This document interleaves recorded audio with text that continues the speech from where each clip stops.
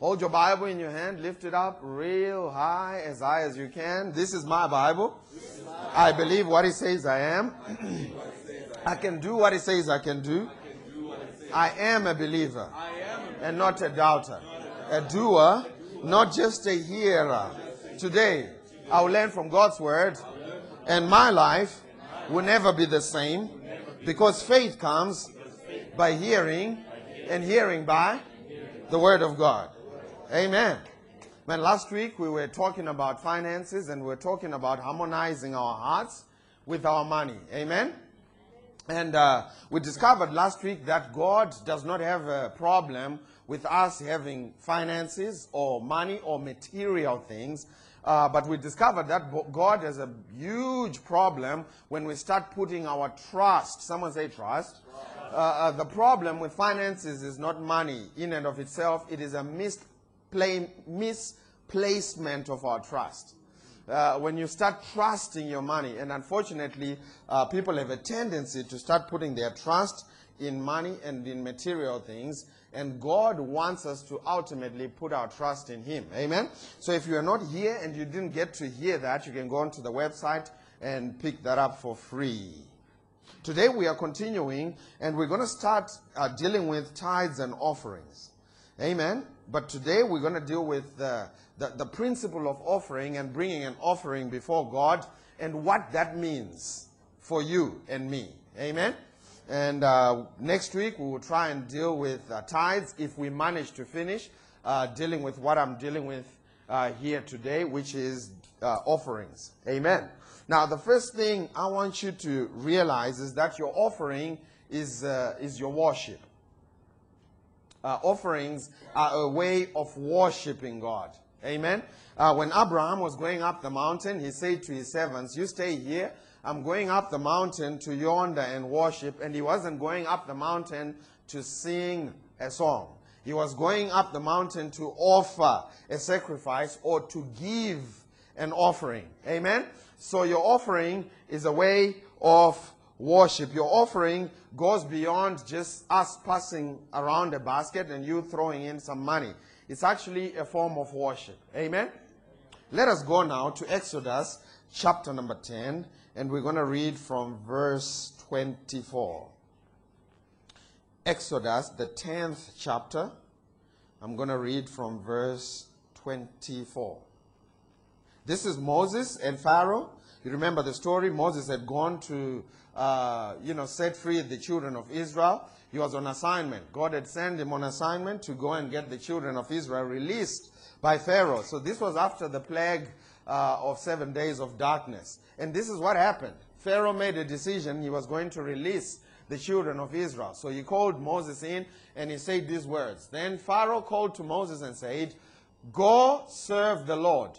Only let your flocks and your herds be kept back.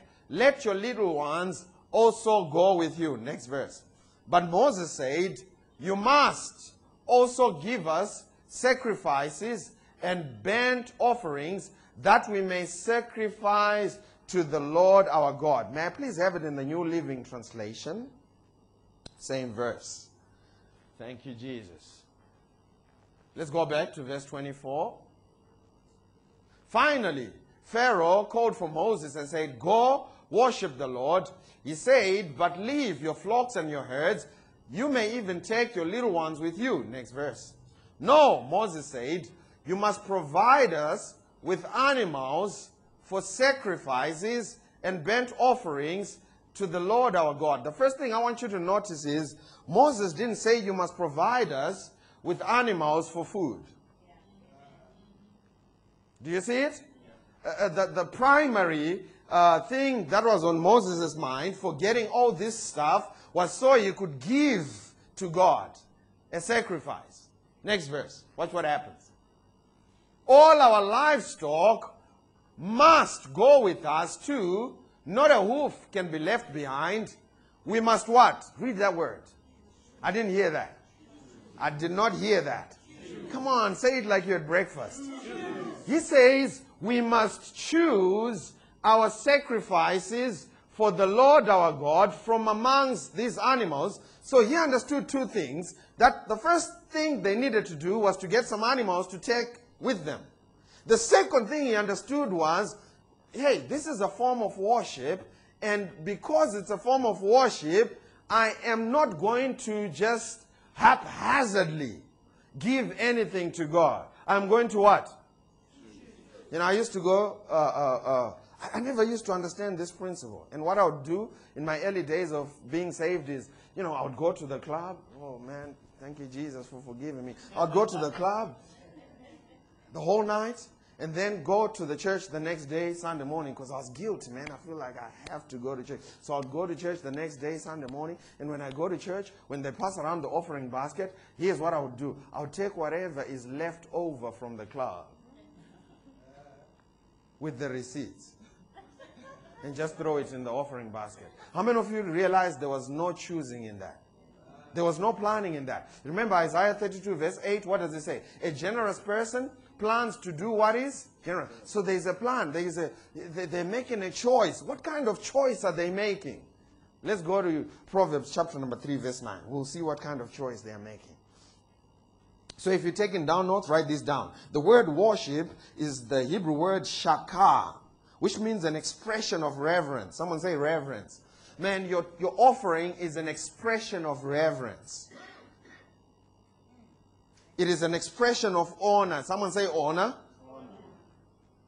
Now, if what you are giving to God is an expression of honor, someone gave to you and it didn't mean anything to you, then there is no honor in that. Hallelujah. It's an expression of adoration for a deity. Amen? And this expression can take the form of a song, a lifestyle, or an offering. Let's go to Proverbs chapter number 3. Did I tell you the verse? You should know the verse. Y'all prophets, right? Amen. Proverbs 3 verse 9. Proverbs 3 verse 9. So he said, man, we need these animals so that we can worship our God. Proverbs chapter number 3 from verse 9. Let's read it in the New King James Bible first, and then we'll come back to this. What's the first word? Honor. Which is the same word for worship. Amen? And notice he says honor the Lord, and the next word is W-I-T-H. Honor the Lord with. Every time you see the word honor in the Bible, it's always followed with something. You have to honor with something. You know, when the Bible says honor your parents, your father and your mother, so that your days may be long in the earth realm, honor is not lip service. This is why God had a problem with them, even in the Old Testament. He said, you say, Lord, Lord, with your lips, but your hearts are far away from me. How did he know that? Remember, Matthew chapter number 6, verse 21, where your treasure is, there will your heart be also. How did he know that it was lip service? Because their treasure was not where their mouth was at. Man, this is good preaching. He says, honor the Lord with your possessions and with the first fruits of all your increase. Now, let's go to the New Living Translation. There's a revelation in this. Remember, Moses said, out of all of these animals, we will choose. What are you going to choose, Moses? This scripture answers that. Honor the Lord with your wealth and with the... Man, the sermon is over. Honor the Lord with your wealth. In case you don't know how to honor the Lord, let me help you with that. You honor the Lord with wealth, with treasure, when you bring it before God. And here's what's interesting. When the children of Israel were asked to leave Egypt, they were asked to go and borrow from their neighbors, silver, gold, and all kinds of stuff. And immediately God translated them into a desert where they couldn't use the gold. Now you have all this cash, but no place to spend it. You know why? Because the lesson is, it's not your money that's looking after you, it's me. They still had to rely on God with all the money the world could give them. The principle is honor the Lord with your wealth and with the best part. So here's how Moses was going to offer sacrifices or as a way of worship to God. He was going to stand on the herd and look at the fated cows, the big ones, the ones that are fit for offering, the ones that are fit for worship. Not just any change from the club. I'm preaching to myself. He was going to stand and pick the best part to bring as an offering to God, as a form of worship, as a way of reverencing, honoring God. So it wasn't just haphazard. It was a well thought out method. He knew what he was doing. He said, I'm not just going to bring anything. I'm just not going to figure it on Sunday morning. We're planning in advance. Before we get there, we know there's going to be a place for us to worship God and to give Him offerings, and we have to plan in advance. And He says, with the best part of everything you produce. He didn't say with the best part of some things. The best part of everything you produce. Why? Why did He say all of this? Because He's trying to get to verse 10. All of this is said because God is trying to get to verse 10. What does verse 10 say? Next verse. Then he, who might be he? I didn't hear that. God is trying to get involved in your life, but the way you do it is to first honor Him. Someone say honor. The principle of honor is key to the transfer of an anointing. It's key to the transfer of a grace. It is key to the transfer of the power of God. Whatever you don't honor, you reject. I was reading a biography about this billionaire. And, when he was like 12 years old, he decided he really wanted to meet the CEO of McDonald's Japan. Really wanted to meet him. And when he went to meet with him, that was the destiny changer. And that meeting lasted 10 minutes. But let me tell you, there are some people in that office who spend all their time with the CEO of Japan. What was the difference? The difference was they didn't recognize and honor what was in the CEO of Japan. That's the difference. When you start honoring it, all you need is 10 minutes for it to make an impact in your life. And this is what I tell, our leaders. I tell them, man, you need to have the ability, the discernment to recognize an anointing. And when you press in and honor it, it will flow into your life. That's what we call partnership. Yeah. Amen. After Saul was anointed by Samuel, it took him one moment, joined in with the prophets, recognized what was on them. And the Bible said he also started prophesying in a moment. Why? Because he recognized and honored it, and it flowed into his life. The reason why we cannot honor God with our wealth is because we have not caught the revelation of how awesome He is. This is why we need people like Arthur Mankis. They just tell you how good God is. And when you realize that, man, you are compelled to honor Him.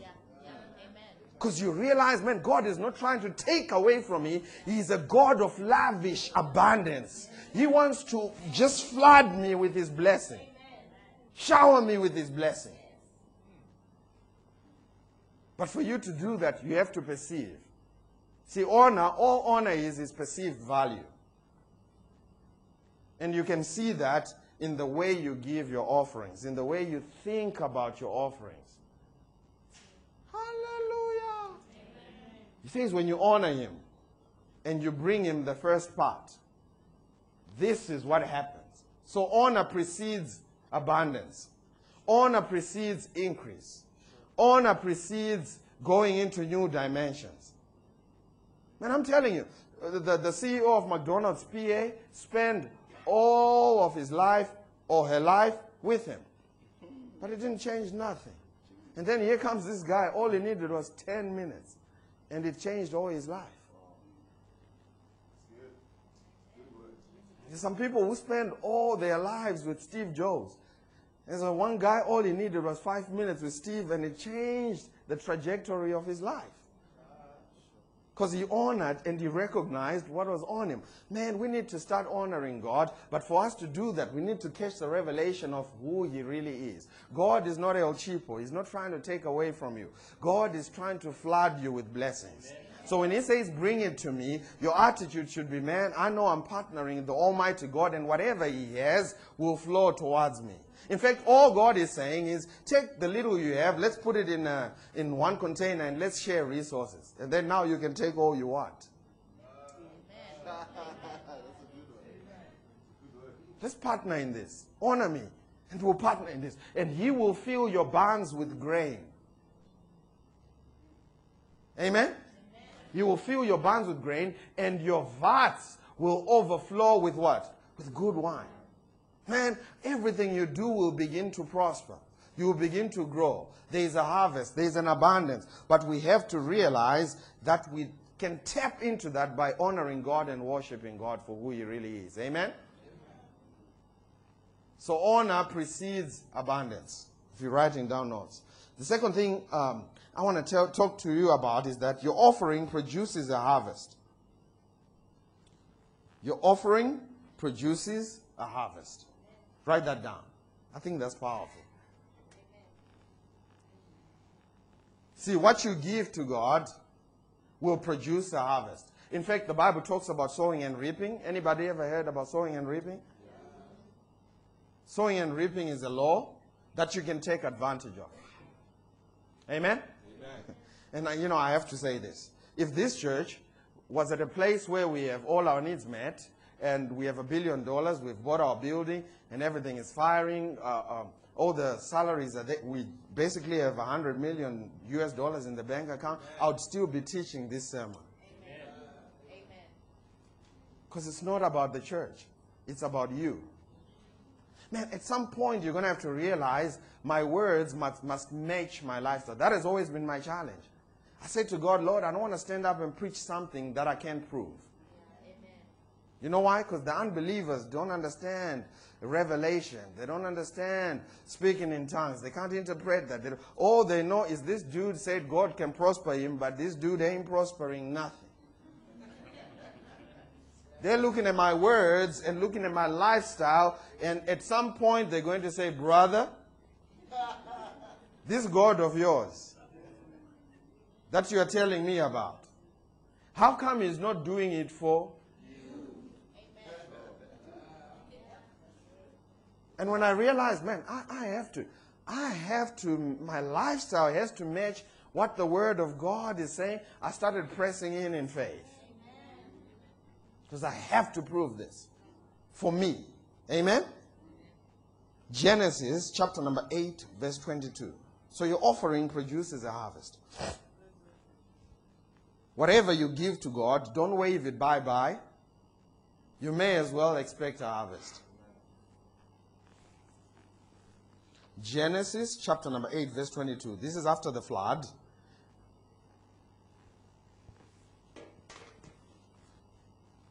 New King James Bible, please. Thank you, Jesus. And this is God speaking. He says, while the earth remains, seed time and harvest, cold and heat, winter and summer, and day and night shall not cease. So God here just announced the laws of life. And he said the first one is seed time and harvest. Seed time and harvest is a law just like gravity is a law. And these are laws that govern the universe that you and I live in. 1903, the Wright brothers, Orville and his brother, decided, hey, we can fly. But for us to fly, we need to understand the law of gravity first, and the law of lift, basically known as the law of aerodynamics. And they studied the law of aerodynamics, and when they made that first powered plane to fly, they took off based on the law of aerodynamics. Now, what is a law? A law is something that is consistent everywhere you go. The law of gravity is consistent, just like the law of seed and harvest. Amen? The law of seed and harvest is in effect just like the law of gravity. Can I have 3 people? Brian, you want to come up? Let me just show you this. Villa, you want to come up? And who else? Let me get someone else. Jabu, you want to come up? Can I have a Bible? Just a Bible? Or a notebook.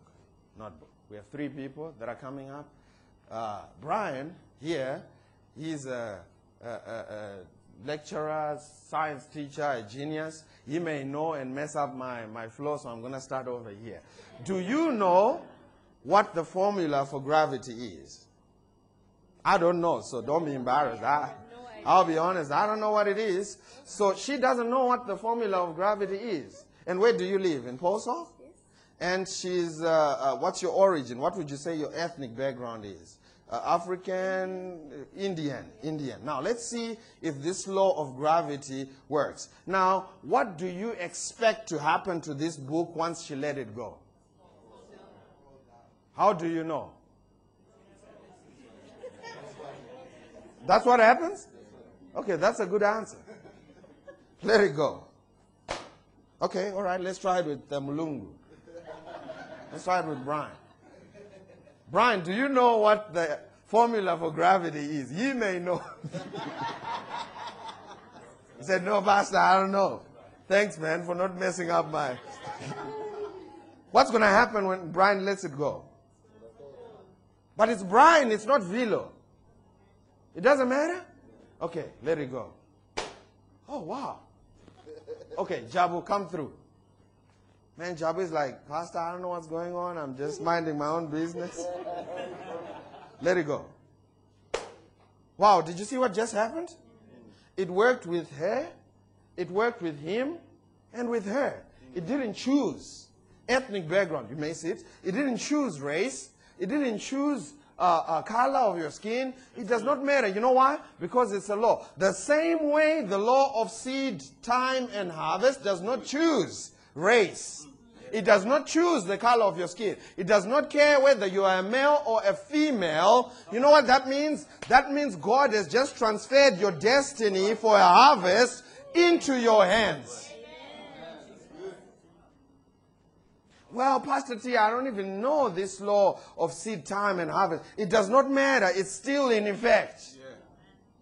In fact, all our aisles in our supermarkets are a testimony to this law.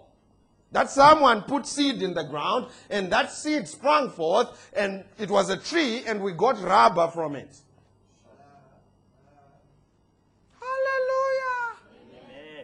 What did Jesus say? He said in Mark chapter number 4, so is a man who goes and sows seed into the ground and goes and sleeps. So should the seed spring forth and bring forth a harvest, but he does not know how. Whether you know it or you don't, the law is still in effect, and it can work to your advantage. Watch this, if you cooperate with it. Amen. You have to get into the flow. You have to put some seed into the ground. Why? Because it's a law. Hallelujah. And it's confirmed in the New Testament. Remember Galatians chapter number 6 verse 7? It says, do not be deceived. Because there's a tendency for people to be deceived. All these churches want is your money. It says, don't be deceived. God is not mocked, for whatsoever a man puts in the ground, that. Someone say that. It says, that shall he also reap. So if he put a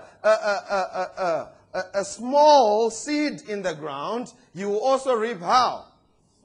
If he put an abundant seed in the ground, you also reap how? It says, don't be deceived, man. You can start cooperating with this law of sowing and reaping. Well, I don't want to, Pastor T. It does not change the fact that the law is in effect.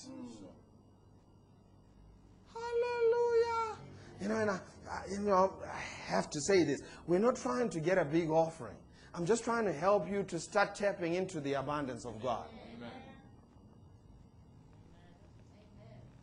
Man, because when you start tapping into it, I remember 5 years ago, I think, my wife and I bought a house that we live in now, and we were moving into it. And, we decided we were going to sow all of the furniture that was in our little flat. And we didn't want to move with it into our... And this was great furniture. This was nice stuff. This was stuff we were using when we were in that 2-bedroom apartment.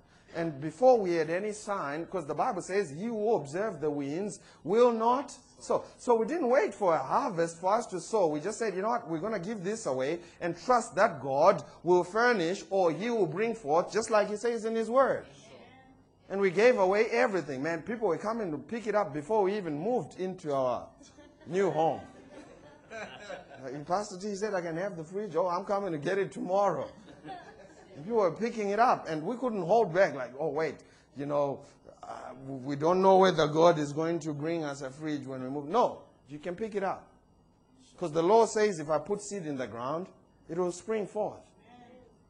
And before we moved in, someone came and said, hey, Pastor T, God has given me an instruction. Now, here's another revelation. God would not have given that instruction to a broke person.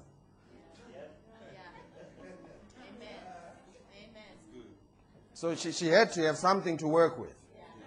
God gave that instruction and said, go and furnish all of Pastor T's house. Now, this is a 3-bedroom house with about 2 lounges, an outside patio. I mean, 2 lounges, you need 2 TVs, 2 sets of couches. So this is not Mickey Mouse supply. This is heavy supply. And God needs someone to work with, but that person has to be positioned to be in a place to obey God in that area of finances. Amen. First of all, they need to have some money. To be able to buy something 500 baht. Because when I calculated it, that was what it was. Amen? And then God sent that person, I remember vividly, after the service, came to me. Not even from this church, from across the pond somewhere. Came and said, Pastor T, God has said I should furnish your whole house from the bottom all the way to the top. And I didn't have to buy any of the furniture. Now, I'm not saying you should go and give away everything that's in your house.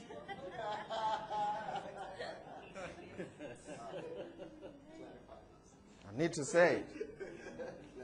I'm saying when God speaks to you, obey. Amen. That's good. That's good preaching.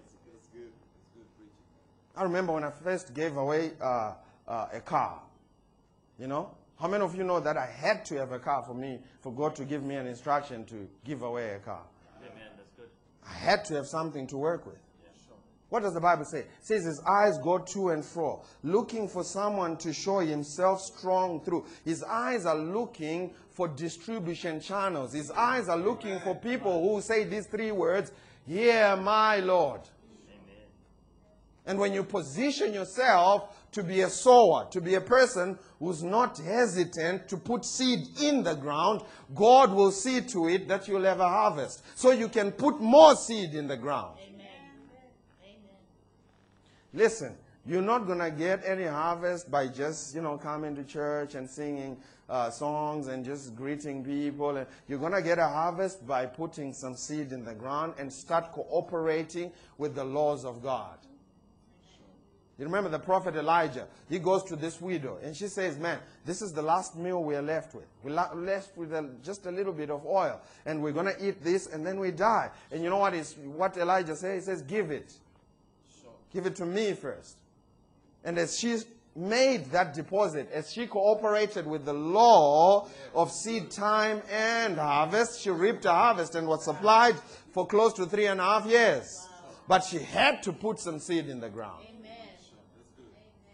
See, a lot of people are trying to reap a harvest, but they don't want to sow. Yeah. And even, man, this is meant to change your attitude. When you decide I'm going to be a sower, this is meant to change your attitude. I've never met a farmer in my entire life, and I know a few farmers. My parents are farmers. I've never met a farmer who is grumbling and just complaining when it's seed time.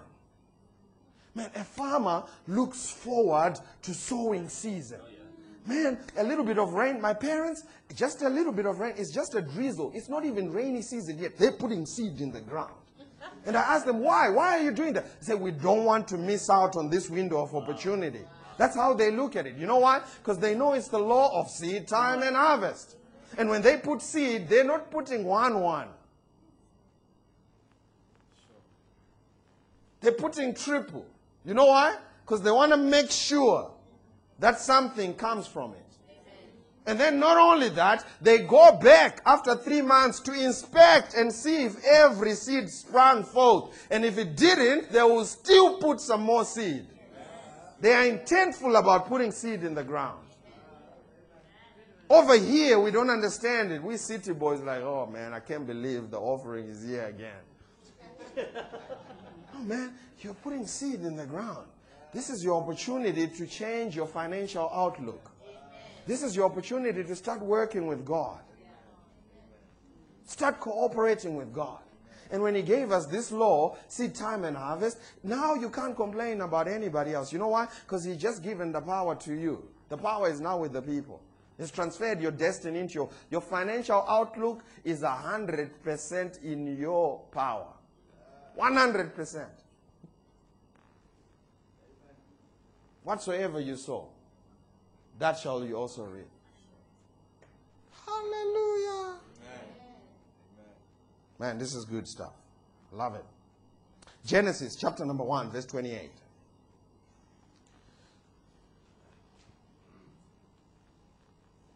You got to put that seed in the ground and make it a lifestyle. Just keep putting that seed. Put that seed in the ground. Genesis chapter number 1. I'm going to read from verse 28 to 29. Then God blessed them. This is after God had created you and me, man. Remember Adam, first man.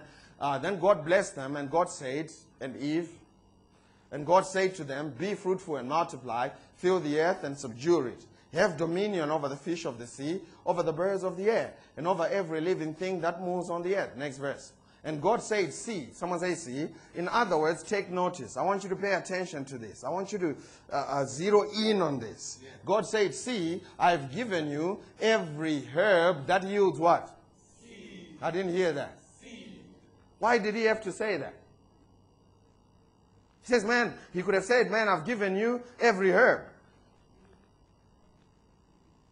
He wants you to know that within every harvest, there is a seed element. He says, I've given you every herb that yields seed, which is on the face of all the earth. Every tree whose fruit yields what? Seed.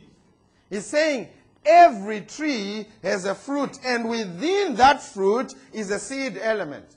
And I have a fruit here with me this morning. Can I get a knife? Let's just do this. You know what this fruit is called? No. Kota pear.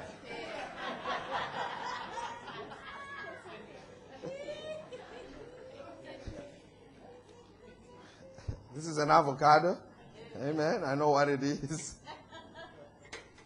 Now I want you to see something here. There it is.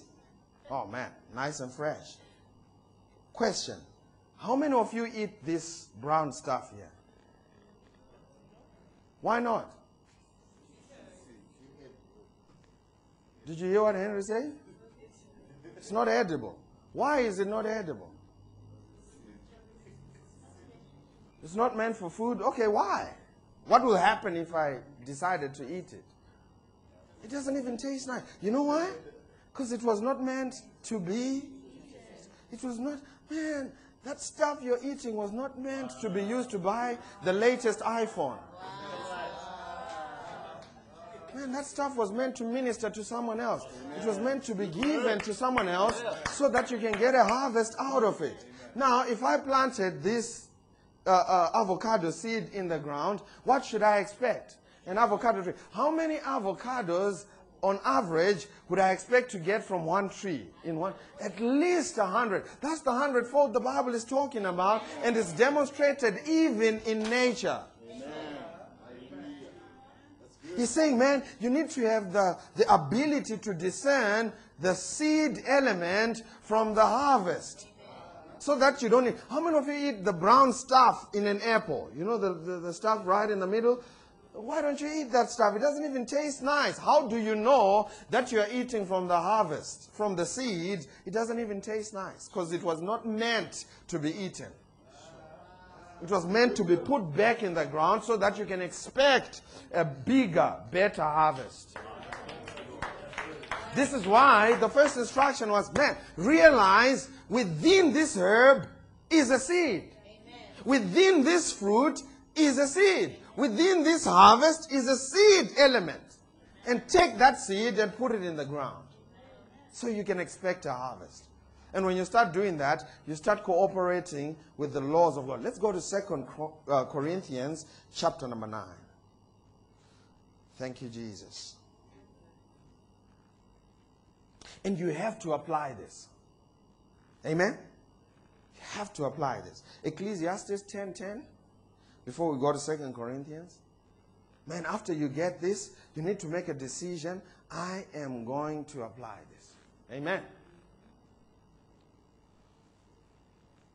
Watch what it says. It says, if the axe is dull and does not sharpen the edge, then he must use more strength. But, someone say but. Wisdom, you know what the word wisdom means? It means knowledge applied. Listen, it's pointless coming to a service like this, getting a revelation like this, and walking out of here and doing your own thing. You know why? Because that's the description of the first part. The axe, that is dull. You're going to need more strength. You will get some results because God loves you. He's pronounced a blessing on you. But man, it's going to take a lot more. You're going to need to send more CVs and do more work and, do more fasting and do more praying and you're going to have to crank and just work hard. The tree will eventually come down, but here's what a wise man will do. They will spend most of their time sharpening the axe, so that when it's time to apply, they apply the right thing. Knowledge and its proper use and application brings results. In fact, the word knowledge, if you look at it in the Greek, does not mean an accumulation of data. Over here, you go to university, they say you know something if you can put it in your head and regurgitate it when it's exam time. Now, when you look in the Greek, the Hebrew scholars, they'll tell you knowledge is only when you can apply it. They don't believe you know the law of aerodynamics until you build a plane and you actually get on it and fly it and trust that it will float. So what is knowledge? Over here, knowledge is understanding this law of seed time and harvest and actually start applying it. That's the wisdom that will bring success. Amen? Where did I tell you to go? 2 Corinthians, chapter number 9 from verse 6. I may not even finish my sermon, but that's all right. How much time do I have? 10 minutes? Okay. 2 Corinthians, chapter number 9, verse 6. If you have it, you can say, I have it. Is this helping you? Man, I'm telling you, at the end of 2018, your finances should look different. Oh, yeah. You need to get in with the program of God and start tapping into some of these principles. Your finances must look different. The provision should come from everywhere. Amen. I was about to cancel a ministry trip to the U.S. On Monday. I almost canceled it because I couldn't get someone to pick me up from the airport because the conference is about 2 hours away from the airport in Denver, and I didn't have accommodation and so on and so on and so on and so forth. And I was like, man, I'm about to cancel this thing. And on Monday, someone reached out to me. This guy sent a message to us at the beginning of the year, and he said, Pastor, I've been following you and I'm watching your sermons and so on and so forth, just to let you know that you're blessing us over here. He reached out to me. He said, man, I know last year you mentioned that you were coming for this conference. Are you still coming? I said, man, I'm not sure anymore. He said, well, I'd already registered for me and my son because we want to meet with you and hang out. And I was like, man, I'm not sure, And he was like, is it the flights? I said, no, it's not the flights. And he was like, is it the... Because one thing about me is I'll never beg for anything. You know why? Because the Bible says, I've been young and now I'm old and I've never seen the righteous forsaken or their children beg for bread. I believe I'm the son of a righteous man. I'll never beg for anything. So I'm not going to be putting it on Facebook. Do you know anyone who can give me a lift? I'm not going to be doing that. You know why? Because I know God knows. And God has people in the city, and He can commission those people to come and do what they need to do. So He pulled it out of me. He said, transport? I said, well, it may be. He said, I'll pick you up. He said, is it accommodation? I said, well, it may be. He said, I'll put you up at my house, and we've rented you a suite. Is it a sweet or sweet? How do you spell that? S-U-I-T-E. It doesn't matter. I'm going to be in one in a few months. It's like, and it's going to be sweet. It's like, Pastor can't spell sweet. It doesn't matter. I will be in a sweet. Don't have to spell it. Amen? Just be in it. And he said, man, this is what I'm saying. God will provide all your needs, but you need to position yourself. Watch what he says. But I say this, he who sows how? Sparingly. Now, he's talking about giving of offerings here. And he's saying, he who is stingy with putting seed in the ground will reap. They'll reap. But they'll also reap how? Sparingly. Now, how do you measure sparingly versus bountifully? It is measured by how much you're left with. The reason why the widow was the most, the giver of all time. I think she's the biggest giver of all time. The reason why she is the biggest giver of all time, she even impressed Jesus and she only gave a penny, probably 10 rand. The reason was because that's all she had. And that was a bountiful offering. So a bountiful offering does not mean, you giving 100 million. Because a lot of people keep postponing their offering and they say, Pastor, I'll give when my sheep comes in. When my harvest comes in. When I get a promotion, I'll be a giver. No, you start where you are. He says, he who sows sparingly will also reap sparingly. He who sows bountifully will also reap bountifully. God is not cheating anyone out of the blessing. They say, he who gives, I will look at the gift and then I'll see and then we'll discuss and then the angels will let me know if it's been a nice person and then we'll see, we'll track record. No, he who sows sparingly will reap sparingly. He who sows bountifully will also reap how? Bountifully. Next verse. So let each one give as he purposes in his heart. Remember, a generous person plan their generosity, so there has to be a purpose in your heart. Amen. It can't be from the club, just whatever is in there. Has to be purpose. You have to think about it. What's your offering game plan for 2018?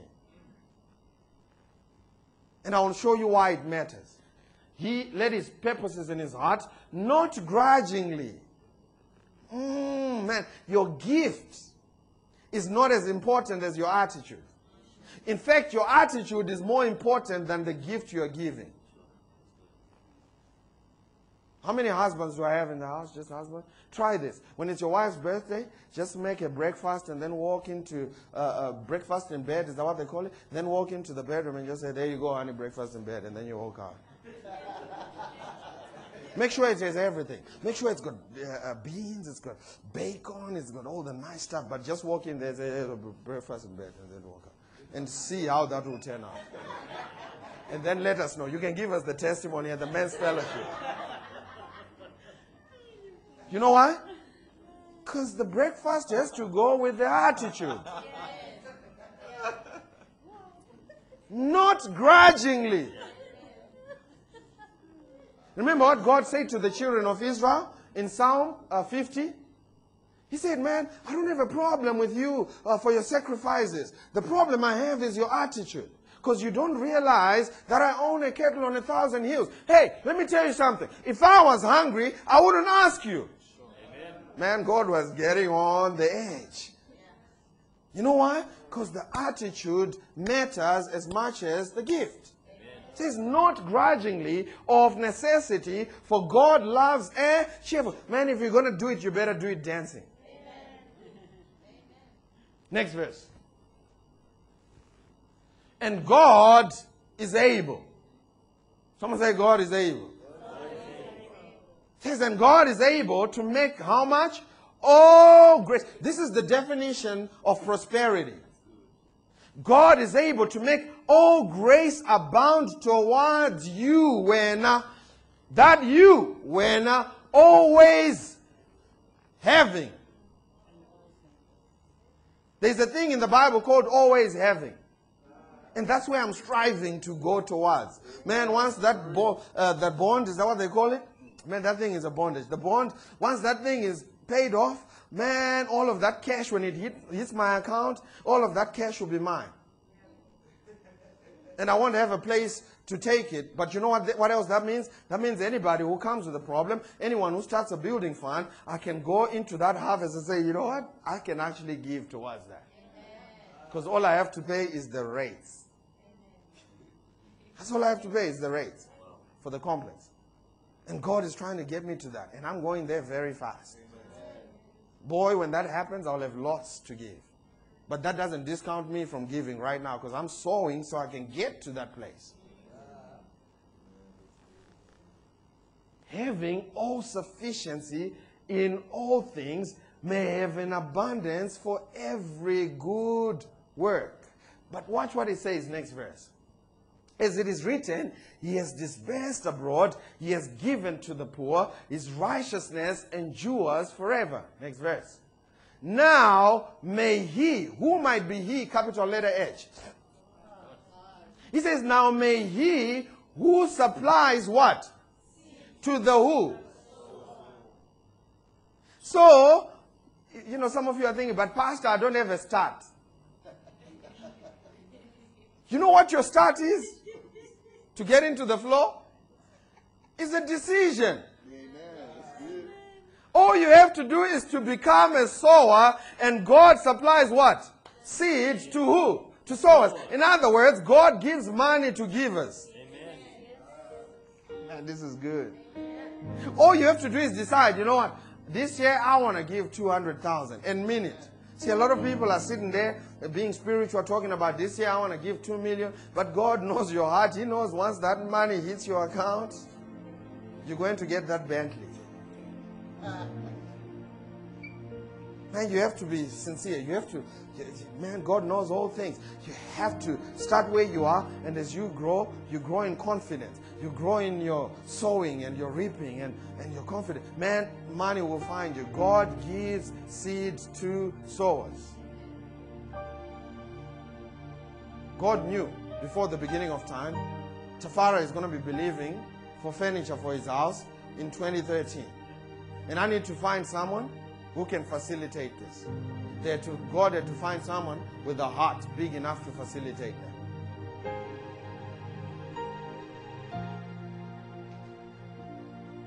They have to position themselves as a sower.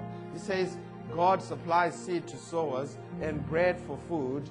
Supply and multiply the seed you have. So God does two things. He supplies seed to sowers, and he also supplies bread for your food. But then he goes on and multiplies seed you have sown. See, he doesn't multiply seed that's on your table. You know, Pastor, I'm accumulating this money. And then, when the Holy Spirit speaks to me, I'm going to give it later sometime. No, God multiplies the seed you have put in the ground. Hallelujah. And what happens to the food you have eaten? So there are two kinds of people from this scripture. They are sowers and eaters. But I want to be a sower. You know why? Because sowers get to do two things. They sow and they also eat. But eaters, all they can do is eat. Better known as takers or consumers or hoarders. And they are violating everything about the principle of sowing and reaping. Man, I like this principle because it puts my financial destiny into my own hands. Now I can't say those people or that government or the people of that race or those people. No, I can say these people. Because these people are the ones who decide whether we're going to sow or not and how we're going to do it. Do we do it as a reverence to God? Do we do it as a way of worship? Do we do it bountifully? Do we do it with intent? These people. When I gave away my first car, I'm believing God to give away many other cars. God spoke to me and he told me, sow this car, give it to someone. who needed a car at the time. And I mean, this was my first car. It was my beloved son, if you will. I loved this car. I pimped it, changed the rims, changed the radio, put some nice speakers in there. Just man, it was my ride. It was my baby. And God said, give it away. And I said, Lord, I'll pray about it. He says, give it away. And then when I gave it away, here's my testimony for you. I never have to beg for transport anywhere I go. People give us cars. Everywhere we go, people just give us cars to use. Because you know what? I don't need a car to own. All I need is a car to use. But I had to be a good steward with the car that I had. I was sharing with the guys at Life Group that when I was in Sydney, Australia, I started, reading their local newspaper, and one of the problems they were dealing with was people just dumping cars at malls. Because when your car is old, it starts emitting a certain level of carbon. They, pump the renewal, the license price up, and people just basically take that car and park it at 4 ways more and leave it there forever. And that's bad stewardship. So there's bad stewardship both in little and in abundance. What do you do with the extra stuff? The shoes you don't wear. Okay, moving right along. That preached to someone right there. What do you do with that stuff? You just, because that's bad stewardship. Watch what it says. It says, you multiply, seed you have sown, and increase the fruits of your righteousness. Next verse. And then we close. While you are enriched in everything for all liberality, generosity, which causes thanksgiving through us to God. Why don't you stand on your feet? Thank you, Jesus. We still have 2 more points to deal with. We're going to deal with them next week, but we're out of time. Was that good? Man, I'm telling you, your offering is your key to an abundant life. And this is not a slot machine kind of mindset. This is a lifestyle. You have to become a soul. Amen? I said, a year, you have pain and or sickness in your body. We want to pray for you. Just lift your hand wherever you are. You have stress, worry, and anxiety. Lift it up real high. I see those hands. I'm going to ask the people around them to lay their hands on them. Thank you, Jesus. As the church prays. Father, in Jesus' name, we thank you for healing. Lord, we thank you. For you said in your word, by your stripes we are healed. And Father, this morning we speak to these bodies and command them to receive total restoration. Life flow into this body right now in the name of Jesus.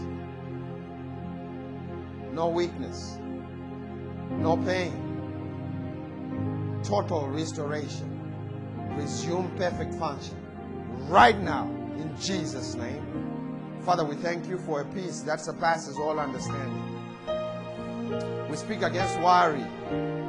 We speak against fear. We speak against anxiety. And Lord, we thank you that these, your children, will enjoy the shalom of God, the peace of God, which goes beyond all understanding. In the name of Jesus, we have prayed. And everyone said, amen and amen. Well, remember these words from 2 Corinthians 5 verse 7. For we walk by faith and not by sight. We love you. God bless you. Enjoy your day.